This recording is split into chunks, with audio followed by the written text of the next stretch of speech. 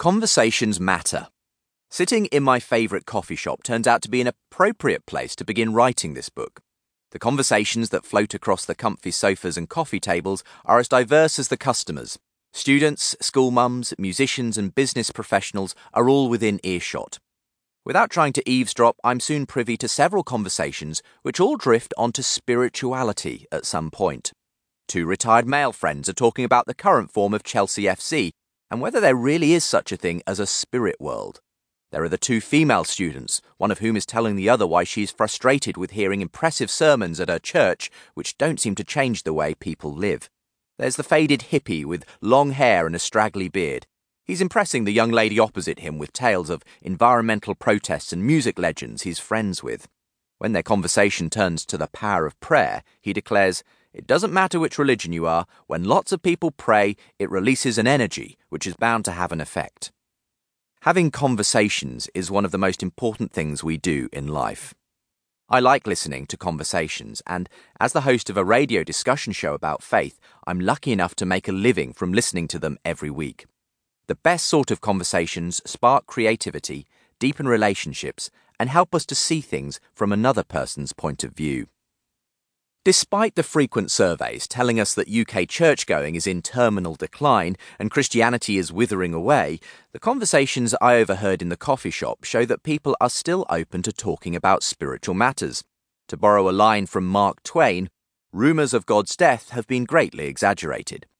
Nevertheless, the increasing secularisation of the UK and Western society in general has seen a tendency for good conversations about faith, belief and spirituality to be increasingly squeezed out of the public sphere. From the start of the new millennium, a wave of popular books proclaiming that faith is a delusion and religion is bad for people and how science has replaced superstitious thinking led to the coining of the phrase, the new atheism.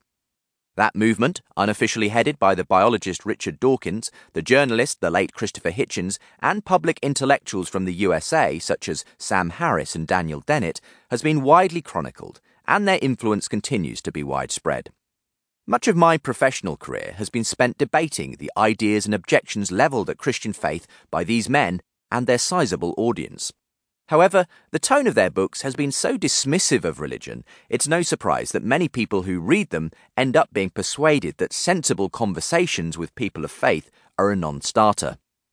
As Peter Boghossian, a philosophy tutor and minor star of the New Atheist fraternity, has tweeted, "Being published in the philosophy of religion should disqualify one from sitting at the adult table." The message is, being an intelligent individual and a person of faith are mutually exclusive. This mean-spirited characterization of religious people is not universal across the spectrum, of course.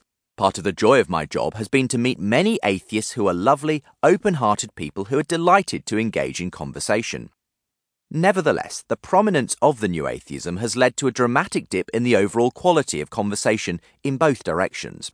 If we aren't talking to one another anymore, it means we stand little chance of understanding one another. The internet was supposed to change the world for the better. Here was a tool to open up a world of new possibilities and global harmony as it enabled the free flow of ideas on the information superhighway. But the main gateways of today's internet, such as Facebook, Google and YouTube, have worked out that they achieve their best results, i.e. advertising revenue, by feeding people what they want to hear and watch in their news feeds.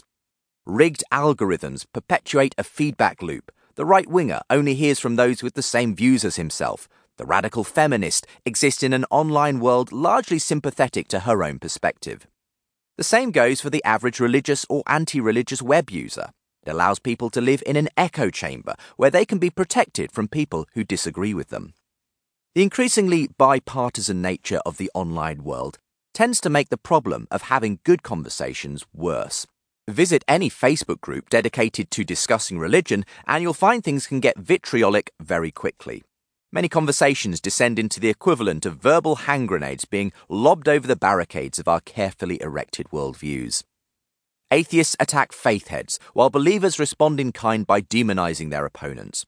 It's not helped by the fact that online interactions are devoid of the tone, emotion, and body language from which we take so many clues in our face-to-face conversations. A smiley emoticon isn't quite the same as actually smiling at someone.